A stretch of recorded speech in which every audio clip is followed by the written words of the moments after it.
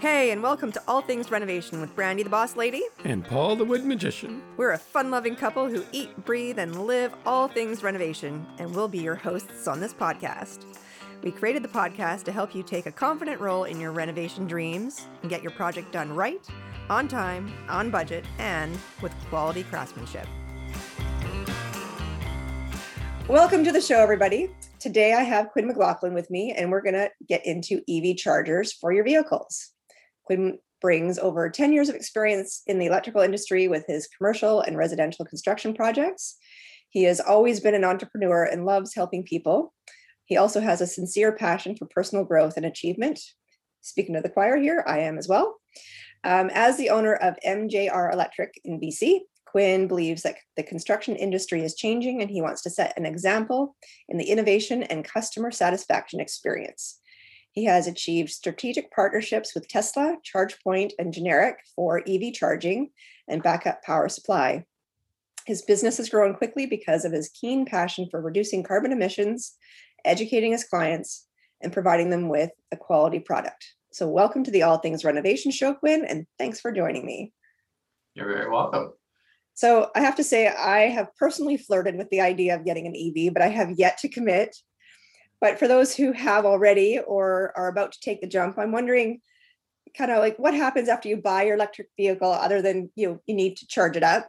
And I know cars, unlike newborns, come with a manual. But how many calls do you get from owners who didn't really think that whole thing through? Oh, I'd say about 90% of the phone calls we get, people don't really think about the charging or the charging scenario once they have their car. So it's a pretty high amount that are very uneducated. Yeah. So, I mean, let's get into the logistics around that. I mean, like, I know that, obviously you're going to need some available power to do whatever, charging system you're going to use. So maybe walk us through like some of the basics around that. Yeah. So the majority of people don't realize that, they just think you can plug it in and you're good to go. But in the majority of houses, like, for example, electric vehicle charging is a heavy load to add on to a current residential house, or if it's a strata building, and it's almost equivalent to an oven. And that's just the easiest way for people to visualize it. So an oven actually takes up 6,000 watts of space, and EV charger is about 7,500 watts of space. So it's almost another good comparison is the equivalent to a hot tub. So most people don't realize that, and that's if you want to have like a level 2 charger that's about a 32 amp draw and can charge in about 4 to 6 hours, maybe 8, depending on what car you drive and what the size of the battery is. Other options than that is trickle charging, which is just the same as having a trickle charger for a regular car, and you plug it into a regular outlet, but that will take anywhere from 24 to 48 hours for a full charge. Right. Okay. So you just mentioned like a level 2 charger. Maybe let's even just back up a little further. Is there level 1, 2, 3? Maybe talk to me a little bit about that.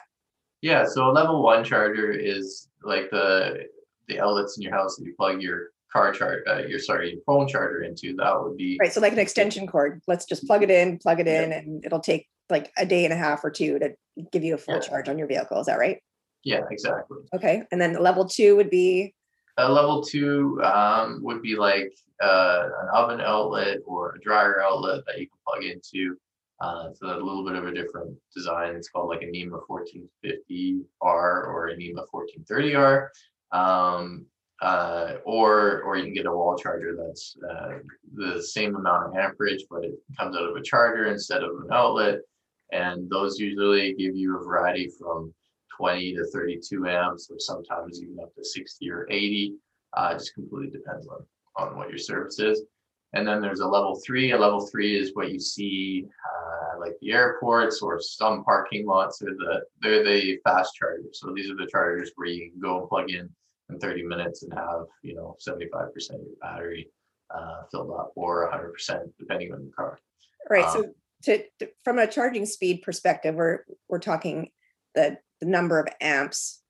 And, for people who don't know, basically the larger the number of amps, the quicker the speed of charge will be, correct? Yeah. So Go ahead. the level 3 chargers are close to, like, I think they're around 150 amp charger at 480 volts. So they're more like an industrial commercial setting. You're never going to see it in the house. Right. So we're going to need all this power. And what happens if, a lot of us live in older homes, like I know I do. And when we first moved here, we had like nowhere near the amount of power we needed. We needed to upgrade. So how often do you see that? And then, walk me through a little bit of what the sleuthing process is to figure out, how much power you have, and then what are you going to be able to do about it, whether it's an upgrade or maybe a workaround? Yeah. About 90% of the buildings that we go into do not have enough power for electric vehicle charging, and that's including stratas, multi-unit residential buildings, commercial buildings, or residential houses. In Vancouver, the majority of houses have a 100 amp panel. To give you some perspective on that, if you have a suite that's got an electric range, and then you have your main house that's got an electric oven, I'll say oven because most people know what oven is. Yeah. Then your panel's at your max capacity, and you cannot go and add a charger onto it. So, and it's very similar in the multi-unit residential space. If it's a building that's like 20, 30 plus years old, they designed it for, or they built the electrical capacity in the building for what was needed at that time. So there's usually maybe space for one charger max. Solutions for that in both spaces, there's a few different things that we can do. One of them is you can decommission one of the ovens or one or two of your appliances, but majority of people don't do that. Another option would be to use what we call a DCC9 or a DCC10. It's a load management system. So what that will do is it connects to your main service, and it will read your service and see, it'll read your consumption of electricity. And if you're at a higher consumption, it basically will not charge your electric vehicle at that time until it drops back down. Right. So for example, if you have 2 ovens running, or you have and the dryer and whatever you've got. Yeah, it's not going to charge your car. So but I mean, the reality is that most of us are not having full consumption or even hardly any consumption in the overnight time period, which is when a lot of us would be charging their cars. So in that case, that would be a good workaround from having to upgrade. Yeah, and unfortunately, like the electrical code says one thing, but reality is another. So our electrical code says we do a demand calculation. If that calculation shows that your house is over, it doesn't matter if you don't use any of those appliances at nighttime. We can't legally install any electric vehicle charging stations without, something like me personally or one of my guys signing off saying, yeah, we've provided the space in this panel, service is okay to handle it. And the one way around it is one of these devices. And then again, the other option, which you just mentioned for a house or for multi-unit strata buildings, is a service upgrade. It's a lot more costly. In the multi-unit residential space, it's a lot more costly. In the residential housing space, sometimes it's not that much more just to get a service upgrade because the management devices can be expensive. Yeah. So I mean, give me an idea, like, just obviously no one's going to hold you to the dollar that's listening to this or whatever, but just give me an idea of, how much is one of the DC units, and then how much approximately. I mean, obviously there's a whole bunch of different conditions around that, like where we're going and how far to, all of that kind of stuff. But on average, are we looking at like $500? Are we looking at $5,000? Like, kind of what's the range for each of them? Yeah. So for a DCC9 in a house, or it's similar to a strata, depending on the length from the panel to the charger. You're around $2,500 to get that installed. A service upgrade, 25 to, I'd say, 3.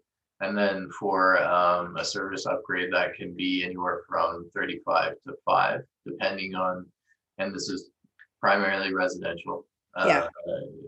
depending on, if we have to run a private pole or on how the house is oriented. I mean, the small print is that every condition is going to differ a little bit, but yeah, like you're basically looking at, Yeah. Approximately double to go from the workaround to, what we would consider the proper solution, correct? Yeah, exactly. And if you have lots of power in your house, and like, for example, your main panel is in the garage, it's a lot cheaper. Say you had a 200 amp panel, it's in your garage. We just run 10, 15 feet of cable and tie into a breaker, install a charger. That's about $750. Yeah. Yeah. So I mean, like, small print, every condition is different. Okay, so as far as the actual chargers are concerned, maybe everyone knows that a Tesla was like sort of like an early fancy version of the EVs. Other manufacturers had EVs, in and around and before that. But now, if you buy a specific vehicle, I'm thinking like whether it's Tesla or Kia or Mitsubishi or whatever, like, do they each have their own charger that you really should mate with the car? I think Tesla sort of recommends that. Do they not? Yeah. So each car comes with a charger usually, and it usually comes with like the same outlet that you'd see plug into a range or a dryer. Mm-hmm. And 90% of the time, that is, the easiest solution if you're plugging in at home. They're good up to a 32 amps. And then for the majority of the cars that you can get, electric cars, there's a the onboarding charger on the car is only rated for 32 amps. So for example, if you were to plug it into a charger that can provide up to 60 amps, the car would only ever draw 32. Right. So for 90% of the installations, you don't necessarily need a wall charger if you have that charger that comes with the car. In Tesla's case, they call it the mobile charger, and it can also adapt. So if you have that outlet that plugs into, or I should say the plug that plugs into a range or a dryer or an oven outlet, you can change that so it will plug into a 120 volts, or you can have different adapters that will adjust. So when you're traveling, you can plug it in wherever you find somewhere to plug it into. The advantage to the chargers is, in Tesla's case, if you're to have a Model X or one of the extended battery version cars, and this would be the same for the new Ford Lightning trucks that are coming out, or any of these other bigger battery vehicles, is you can get a higher charge. So you can go up to 60, and with the Tesla one, you can go all the way up to 80 amps in the 100 amp breaker. What does that mean? Just means more charging speed, but your car has to be able to handle it. If your car can't handle more than 32 amp, or it's limited to whatever that charger is inside the car, then it's not really worth your while to get one of these chargers installed.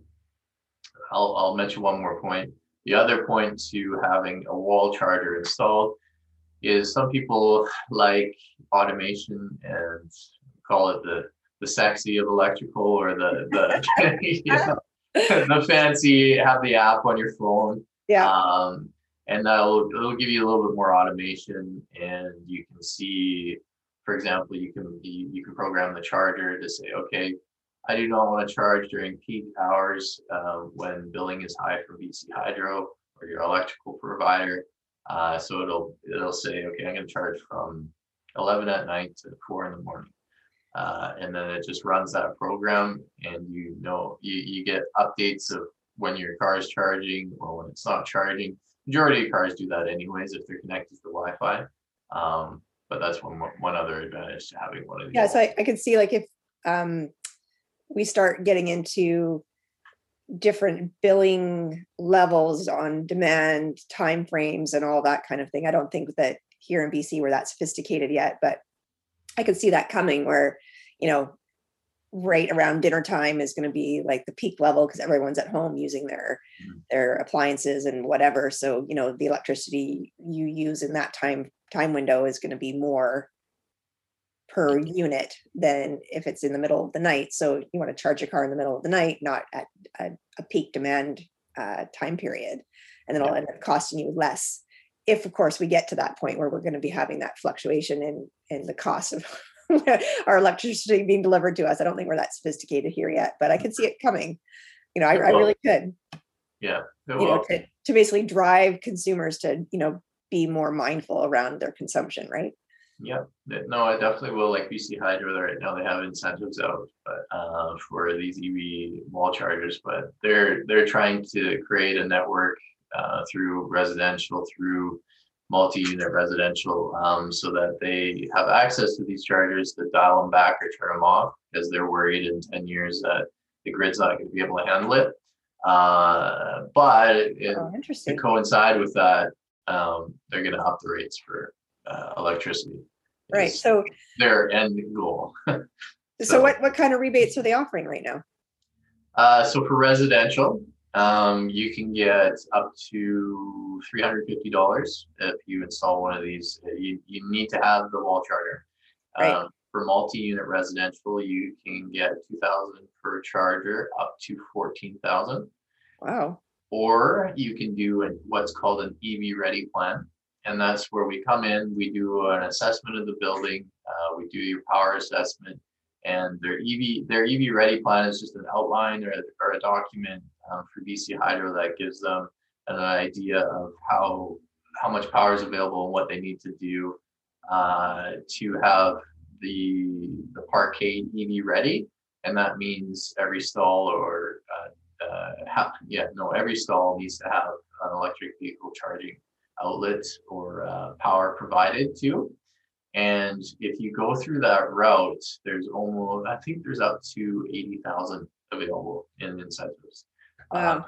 So they'll give you 600 per wiring to the parkade stall. And then they'll give you, I think it's about 2,000 per charger that's installed. Oh, so I'm imagining like a lot of new build towers and whatnot are probably going to be taking advantage of.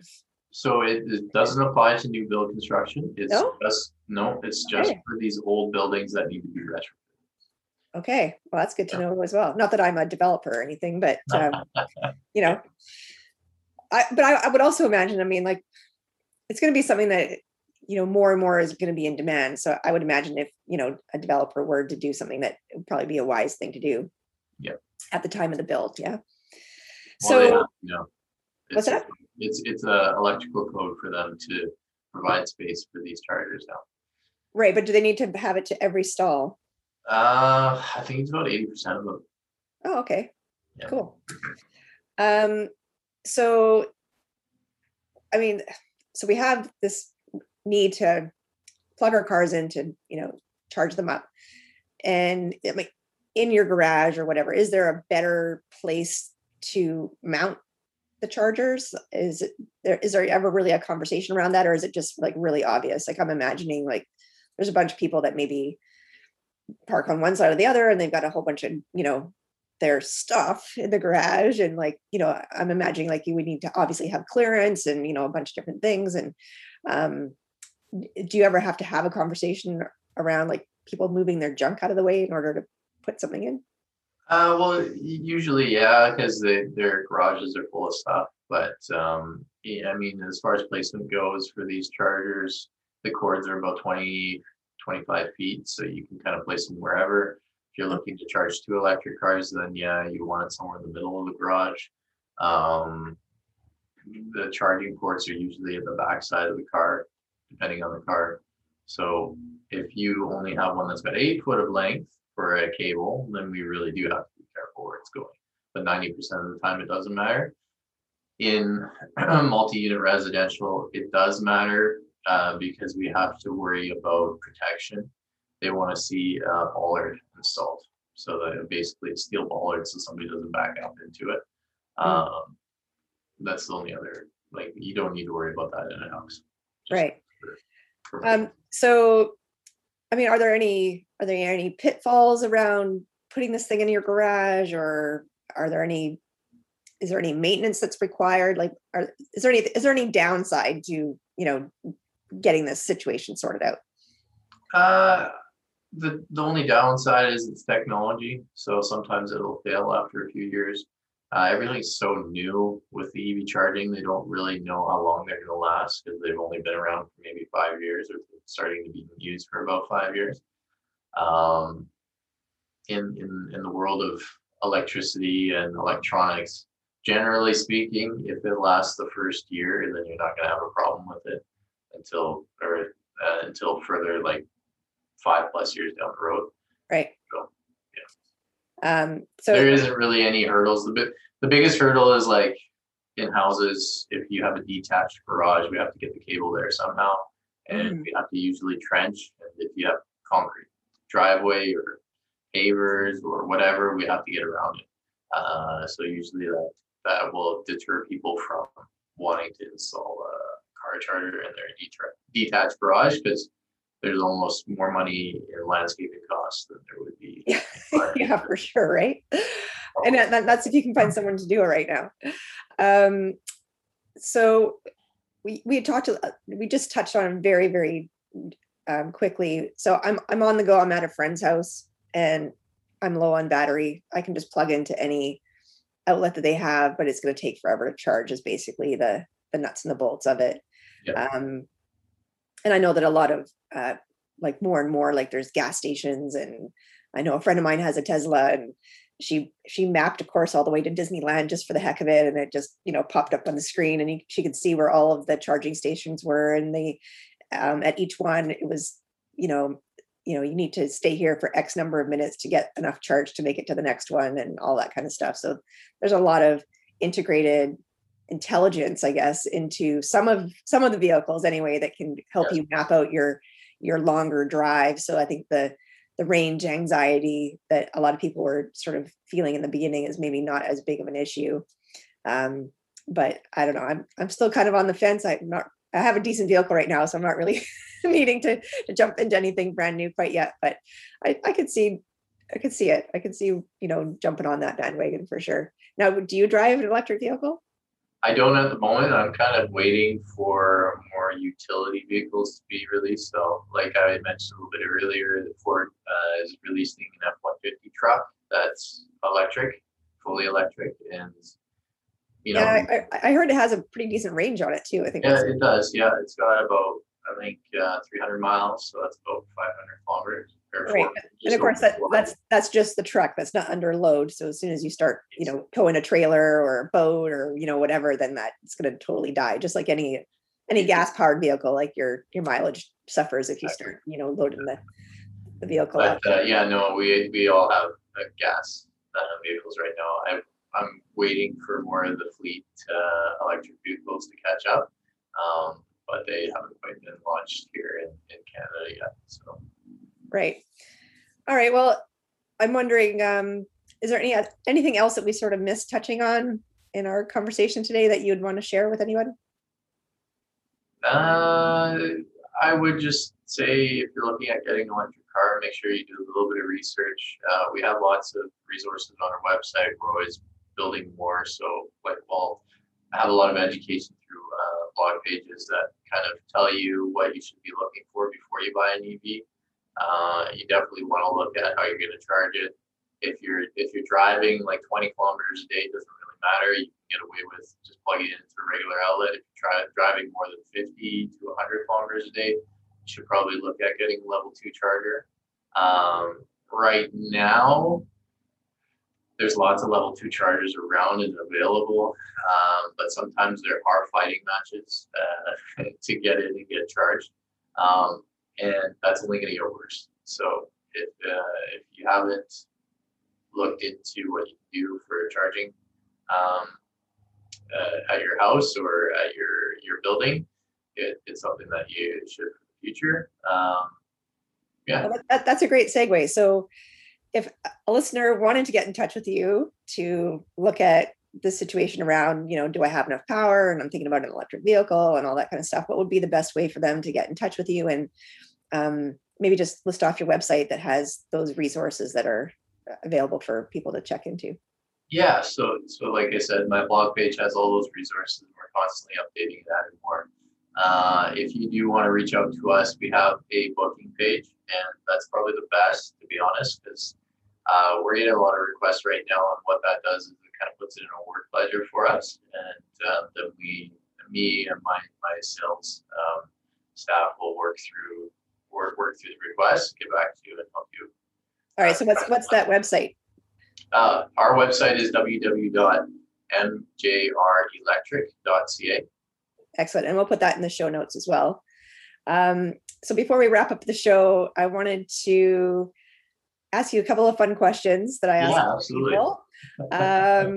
Nothing nefarious, nothing like, it's going to put you under the bus or anything like that. But so the first one is, what would you like to change or renovate in your own home? Change or renovate my own home. So I currently don't own right now, but I will speak.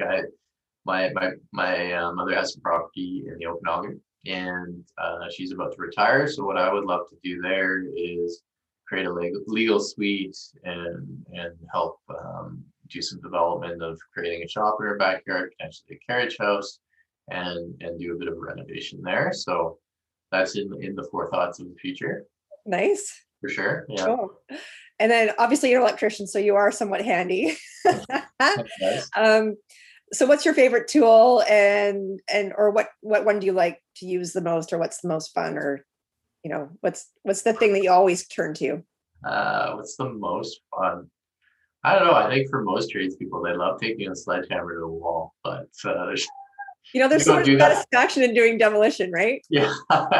We don't do a whole lot of that in the electrical trade. I think, our best tool is our multimeters, or or we call them a little Voltic, but it's 100%. You go and you put it on a wire on an outlet, and he has to make sure it's live or not. Yeah. Those are probably our most important tool. My favorite tool, I'm trying to think. My favorite tool is bandsaws, the little portable bandsaws, because we do a lot of conduit work, so it's so much easier than having to use the old school hand hacksaws and cutting pipe or whatever, right? So yeah, they're pretty slick nowadays. Excellent. All right. Well, again, it's been really, really good having you on the show, and I hope that our listeners have found some really great and valuable insight into what to do when they bring home their brand new EV and be able to charge her up. So Absolutely. I appreciate you coming on the show today. Thank you. Yes, thanks for having me. All right, ciao for now. Thank you so much for hanging out with us today and learning about all things renovation. We hope after listening, you feel even more empowered to take a confident role in your renovation dreams. You can find all additional episodes and resources for all things renovation at our website, allthingsrenovation.com. And if you're ready to make your house feel more like home, you can contact us at woodbeart.com to get started on your dream project now.